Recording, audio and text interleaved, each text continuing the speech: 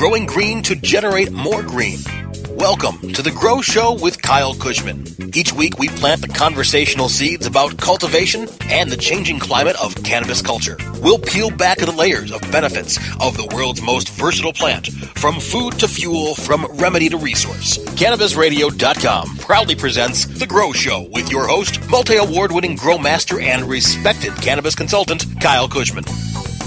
Hello and welcome all you high-flying, die-trying, roll a Philly blunt for your friend hempsters. This is The Grow Show on CannabisRadio.com, and I'm your host, Kyle Cushman.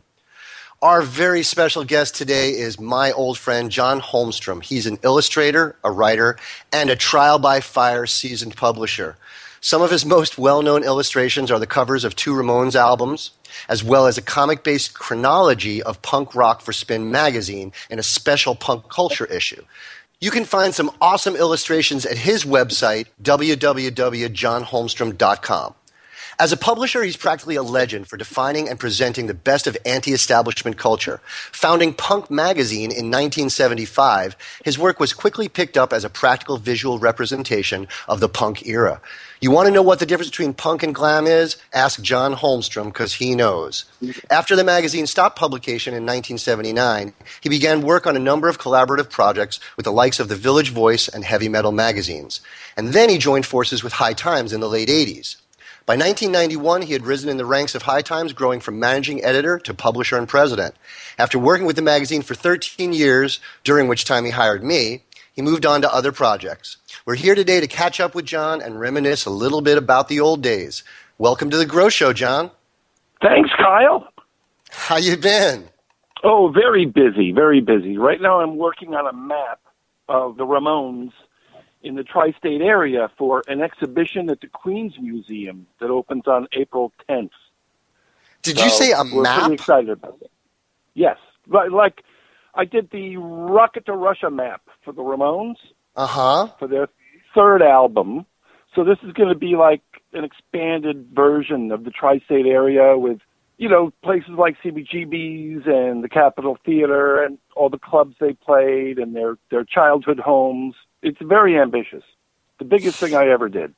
Well, before we get into High Times and all that stuff, which I really want to talk about, you know, you're obviously really into punk music, and I want to know a little bit about how that started and if your appreciation has waned at all over the years.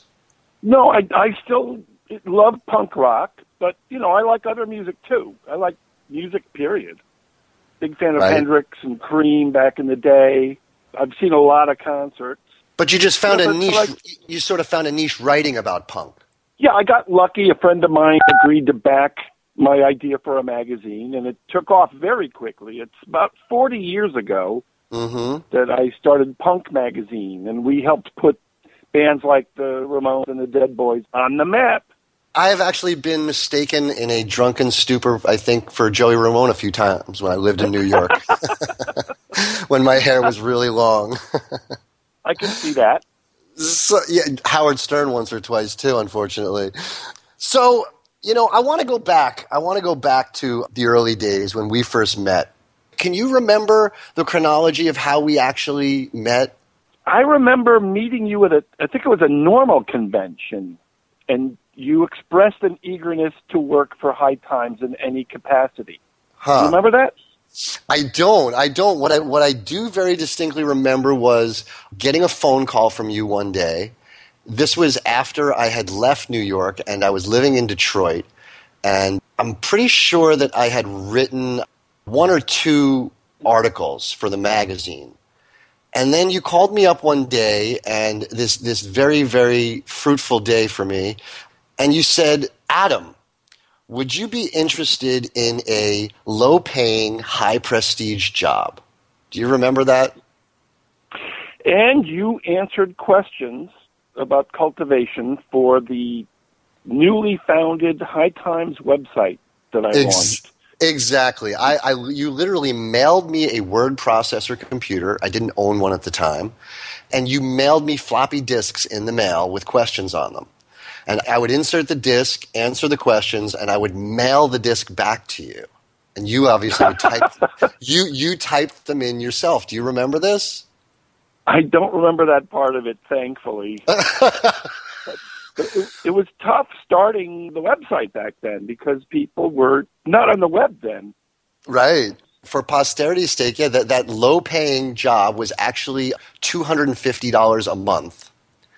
And I was answering about 10 or 12 questions, maybe 15 questions a month. But the high prestige part of it certainly paid off, and I want to publicly thank you.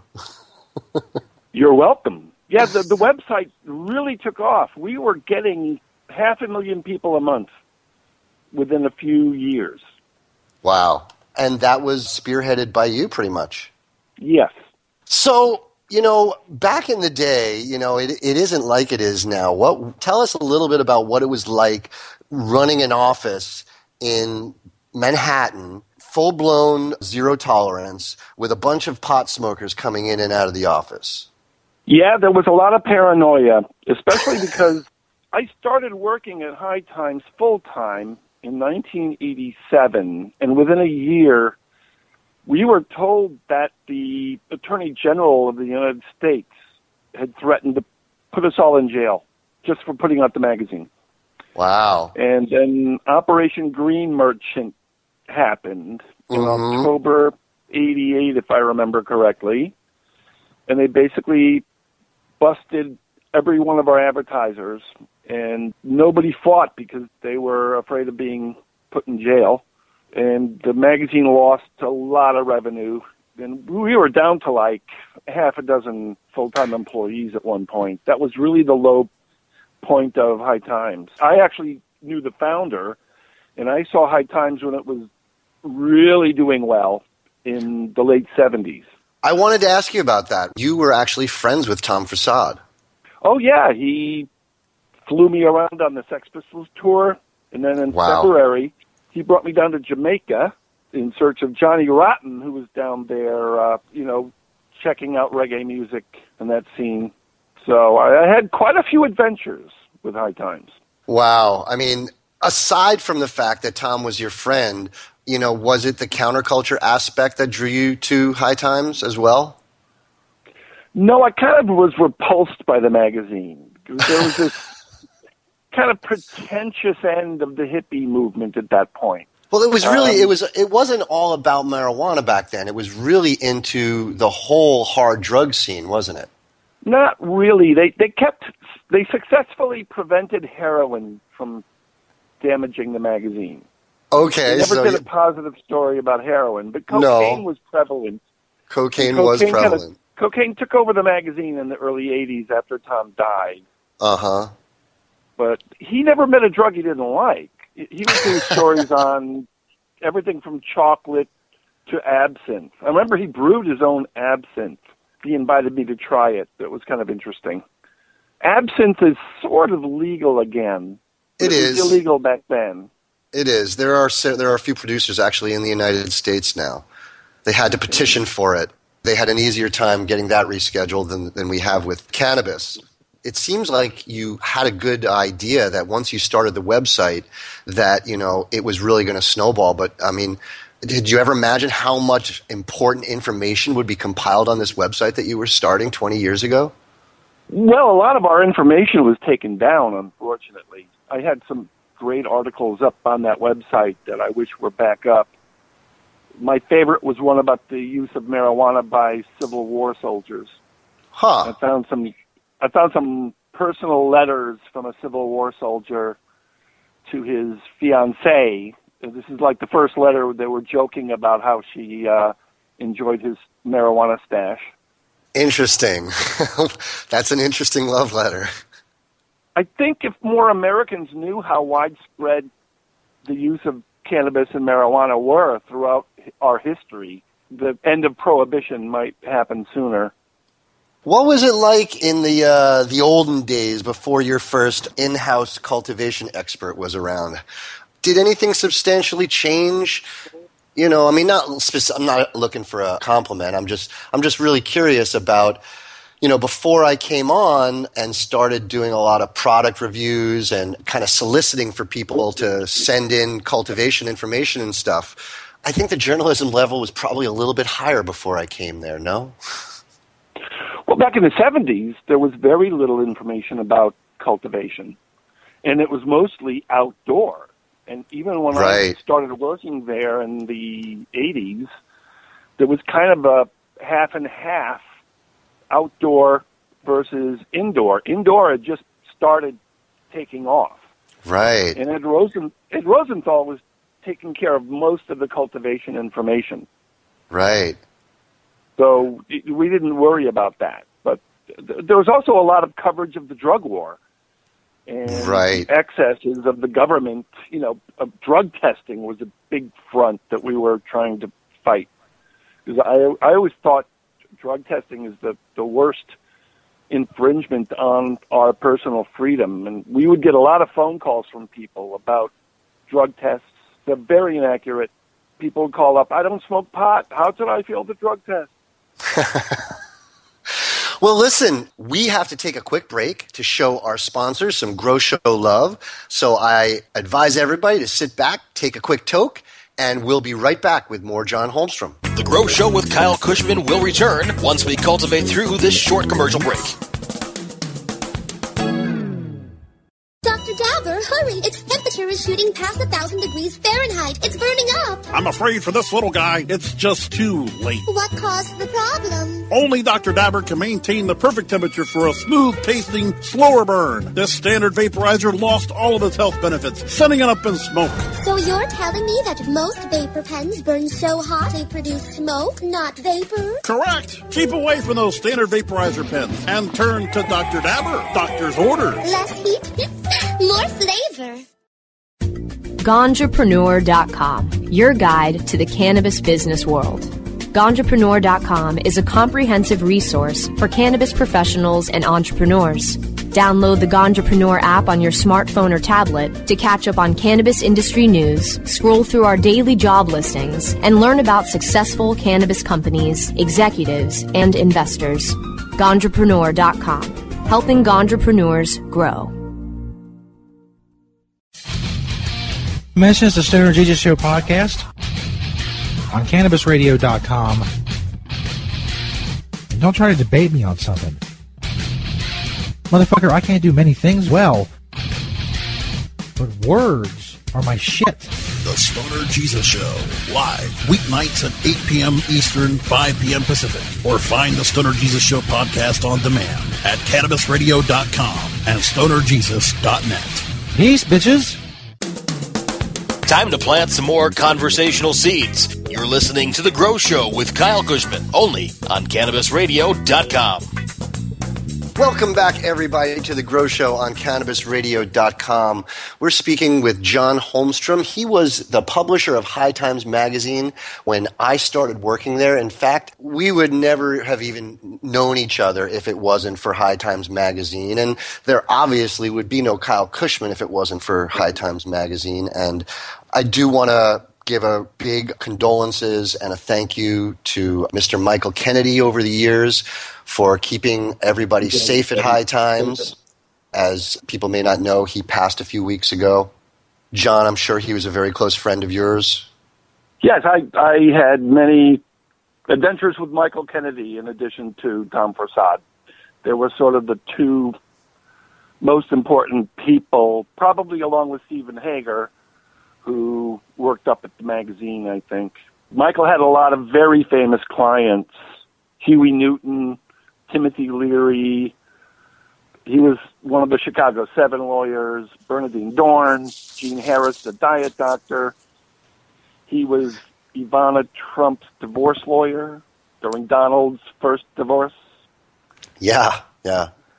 So I remember, there was always, when I first started, I was praised of rumors of possible phone tapping by the government. There was always a little bit of paranoia going on there. And I even remember one editor that I worked with kind of departed the magazine after thinking that he had come home from lunch and been slipped a contact drug by the FBI or CIA. Do you remember that story at all? I don't, but I do remember once in a while an employee would go off the deep end. They would get too heavily into drugs, or they would decide to go into rehab. Or just the paranoia, right? There was a lot of paranoia around the magazine. I heard in the 70s they invested a lot of money in technology to detect bugs and phone tapping, and they never found anything. But at the same time, when I was putting out Punk Magazine and working with Tom Forsad, we felt like our phones were being tapped as a result of that. Of course, now with the Internet, they don't need to tap our phones. They have all of our information. They have all the metadata. It was interesting back then for me because I started actually getting phone calls at my desk from people who were calling and wanting to show me their gardens. And I was always amazed by this. And I would end up meeting somebody on a corner or driving out to New Jersey or driving out to Brooklyn, and I'd get these people to just open up their gardens to me. It was really pretty miraculous. I don't think anyone was ever arrested as a get of being in communication with High Times. No, I don't think so either. People would get sloppy, and they would get busted by friends or family members. Right. There was always a weird rumor that High Times was owned by the FBI. And, I remember that. Out to arrest everybody who subscribed. Right. People would drive, I would hear stories, people would drive 200 miles to buy a copy of High Times so no one would recognize them. Yeah, I know. And so much has changed. Do you ever think about how it would be so much easier to be the publisher now during this wonderful green rush of legalization as opposed to the way things were when you were actually publisher? It was actually easier for us back then. How so? Publishing was doing better. Publishing has been really damaged by the Internet. Right. I heard at Michael Kennedy's memorial service that the magazine is actually at the top of its category for magazine sales because everybody else's numbers are down so much. They're getting so much public outreach with all the cannabis cups. You know, they're reaching millions of people a year in that way, and that's got to be driving magazine sales a little bit. Well, they're making money off these events, like absolutely you wouldn't believe. Yes. So the magazine's almost immaterial. And I think the website's secondary. Probably doing well. Yeah, the magazine is certainly secondary to revenue, but it's an icon of American culture, and I certainly hope that it doesn't go anywhere. Do you see a chance of them going wholly web-based? It's probably an eventuality. Yeah. But I don't think that's in their current plans. No time soon. It's a challenge for them because of the legalization that's happening. They kind of have to change their business plan because we were the only game in town in the 80s. Mm-hmm. Right. You know, it was High Times and Normal were the only two organizations that dared to say marijuana should be legal. Everyone else was just saying no, put them in jail and throw away the keys. Now there's Skunk Magazine and MG Magazine, and I don't know if Ladybud is still publishing. There's lots of other magazines out there. You're absolutely right. So I'd like to ask you, do you have any personal opinions on the legalization situation that's going on now? Well, I think, thank God it's happening. It's about time. I felt since I was a teenager that it should be legal. We all knew about the history, a little bit of it, how, you know, marijuana has been used as hemp. With a name like Holmstrom, I certainly knew about hemp spun and homespun clothing when it was when we learned about it in 4th grade. Where did you grow up, John? In Connecticut. Nice. Yeah, not far from New York. So you're not too to the city. You're not too far from your breeding grounds. Right. Right. Well, you could imagine I'm certainly living in a really good space, not just in my head, but physically right now. I'm completely unabashed about my practices and what I do. You know, I can have my own personal garden. I can do some breeding. I do a lot of consulting. And, you know, for the 10 plus years that I've been in California now, I've been preaching, you know, complete compliance, and I've been teaching people to live within the law, which in some circles is not very popular, but that's always been my way of kind of giving back to the community and helping out, in addition to sharing, cultivation knowledge, but really just trying to make sure that people stay safe and not go through the things and the close calls that I went through. I'm sure you remember having to call up the Kennedy law offices for me when I got arrested in Hunter, New York. Oh, I don't remember that. You don't remember that? Were you maybe you were or were not publisher at that time? I think actually, now that I think about it, you'd moved on. Yeah, I got arrested in Hunter, New York. The newspapers said for in excess of 50 pounds of marijuana worth for over $2.5 million. It was actually 7 to 8 pounds worth $40,000 to $50,000. Simone Monasabian made a few wonderful phone calls. She didn't even have to leave the city, and I got it dismissed on an illegal search and seizure. It was a very, very wonderful thing working for High Times. I saw Simone Monasabian at Michael Kennedy's funeral. What a wonderful woman. You know what she's doing now? I don't. Unbelievable. She's working with the United Nations to try to overturn the single treaty. And if you don't know what the single treaty is, that's an international law that was Harry Anslinger's pride and joy. That every nation has to have the same policy towards drugs. And that's why it's legalized in Amsterdam. I think you've given me my next Grow Show interview guest that I need to call. Simone and I have only spoken together for 5 minutes one time back in those days. I was in jail in upstate New York, and she talked to me for about 5 minutes, and that was the only time I ever spoke to her. Thank you for mentioning that, because I'm going to give her a call. And we do have to take another break right now for our sponsors, but we'll be right back, and we're going to talk about future endeavors with John Holmstrom. The Grow Show with Kyle Cushman will return once we cultivate through this short commercial break. The next generation of vaporizers has arrived. Vuber vaporizers are blazing the way with unparalleled technology for oil, concentrate, or dry flower pens.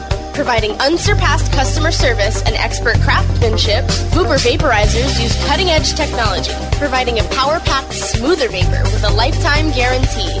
Experience vaporizing the way it was meant to be. The Vuber way.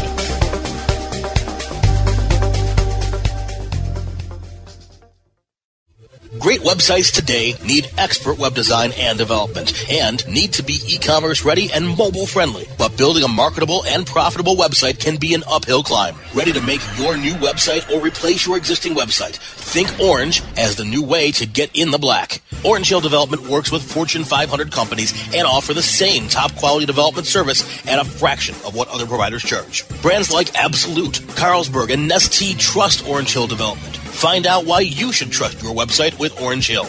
Contact Orange Hill for a consultation today at orangehilldevelopment.com. Educator, author, and advocate Dr. Mitch Earlywine is here to tackle the burning issues. And I'm here to clear up the myths about cannabis and burn them away with science. CannabisRadio.com presents a no-holds-barred platform that seeks to redefine and revolutionize the entire scope of the cannabis culture while opening the door for more to join the cannabis crusade. Dr. Kevin Hill. You can't ignore the fact that, like alcohol, most people who use don't have a problem. So I think that you need to think about policy in that way while educating people properly about marijuana. I think that's the way to go. Burning Issues, only on CannabisRadio.com. Time to plant some more conversational seeds. You're listening to The Grow Show with Kyle Cushman, only on CannabisRadio.com. Welcome back, everybody, to The Grow Show on CannabisRadio.com. We're talking with my friend John Holmstrom, founder of Punk Magazine, ex-publisher of High Times Magazine. So I want to talk now about the future a little bit, John. Do you still write or illustrate for any publications on a regular basis? Unfortunately, no. There's just not much money there in publishing anymore. I had a clothing deal in Japan, and we're looking at doing something in America. I'm not sure what I'm going to do next. This show on HBO, Vinyl, will hopefully spark some interest in 1970s punk rock. Have you been watching that show? I think it's really excellent. I have, And I have to admit, it's pretty hard to watch a show that's trying to portray a coke-snorting record company executive who's kind of a scumbag. You know, when I watch television, I like the grit. I don't necessarily, I don't like the show Entourage. And I find there's too many misogynistic assholes on that show for me to like it. But I think the show really puts a good focus on the music. And I'm hearing a lot of music that I've never heard before. That would be wonderful, because a lot of great music came out of there. But for old-timers like me, when the Nasty Bits, this fictional punk band from 1973, plays a Dead Boys song, it's kind of jarring because, that it took a while to develop that kind of fast and loud sound. To me, the Stooges were the prototypical punk band from the early 70s. That's the last time I saw you, was when I was actually in Michigan and we went to a house party.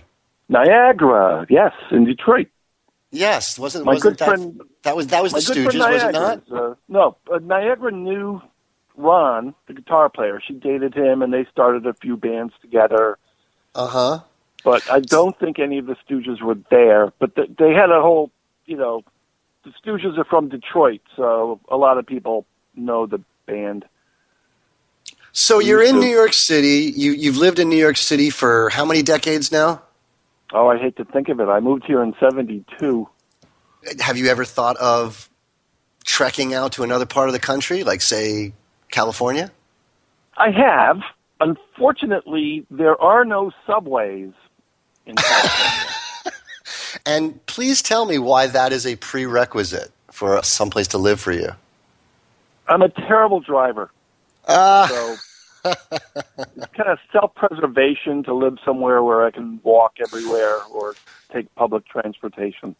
I think that the terrible driver is probably part and parcel to living in New York for so long. Yes. Yeah, you don't need to develop those skills. Yes, I went to Tokyo for my Japanese clothing deal once, and I could definitely live in Tokyo. They have a wonderful subway system. It's a beautiful city.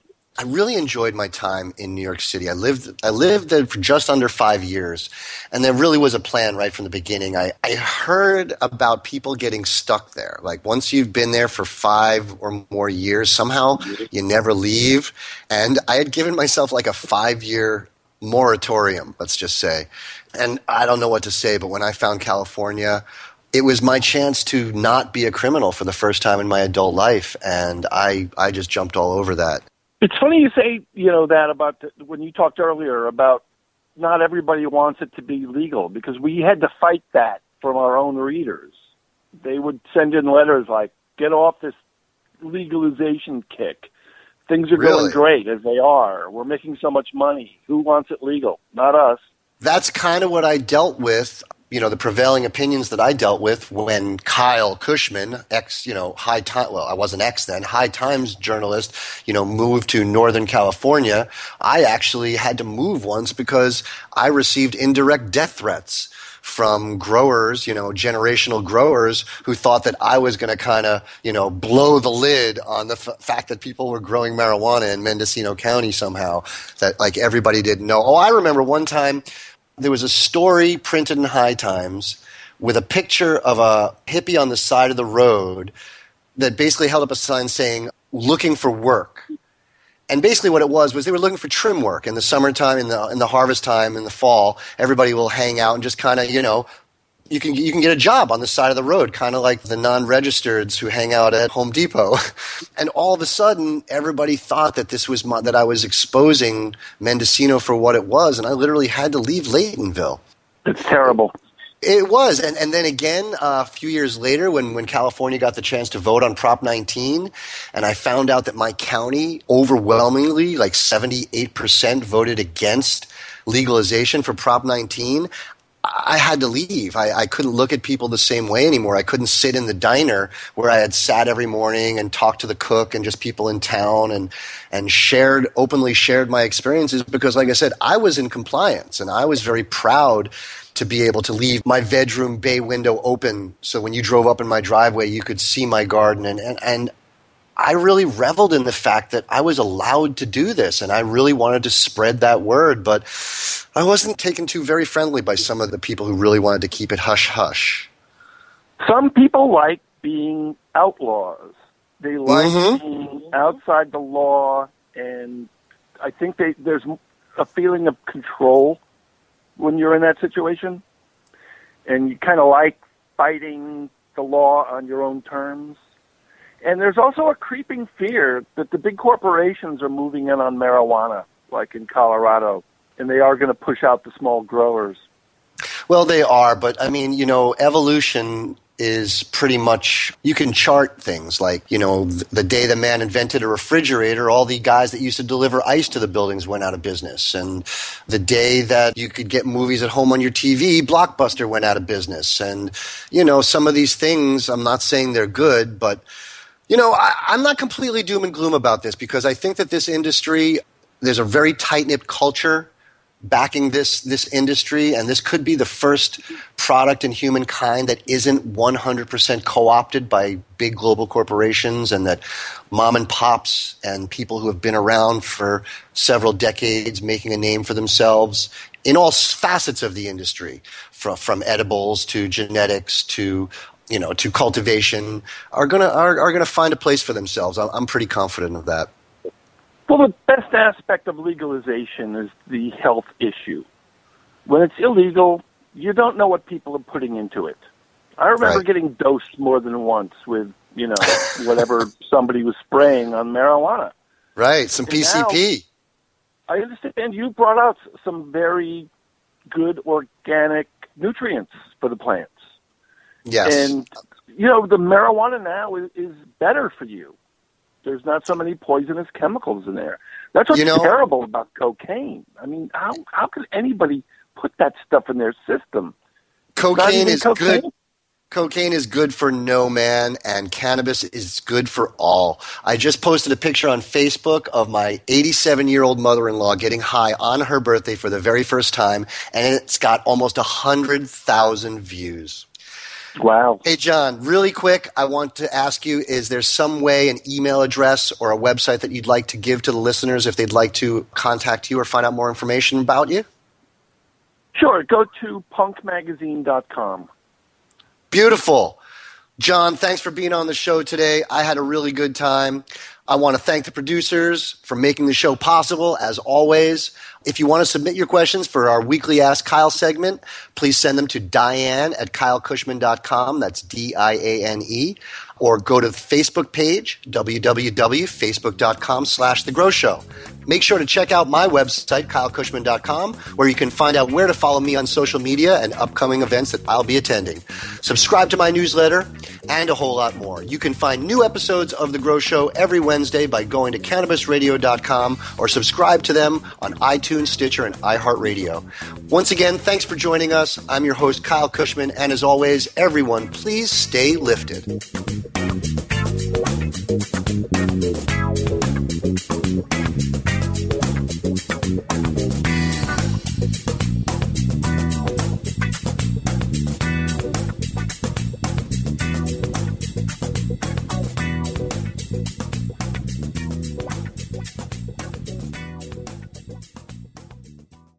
The opinions expressed on this CannabisRadio.com program are those of the guests and hosts and do not necessarily reflect those of the staff and management of CannabisRadio.com. Any rebroadcast or redistribution without proper consent of CannabisRadio.com is prohibited.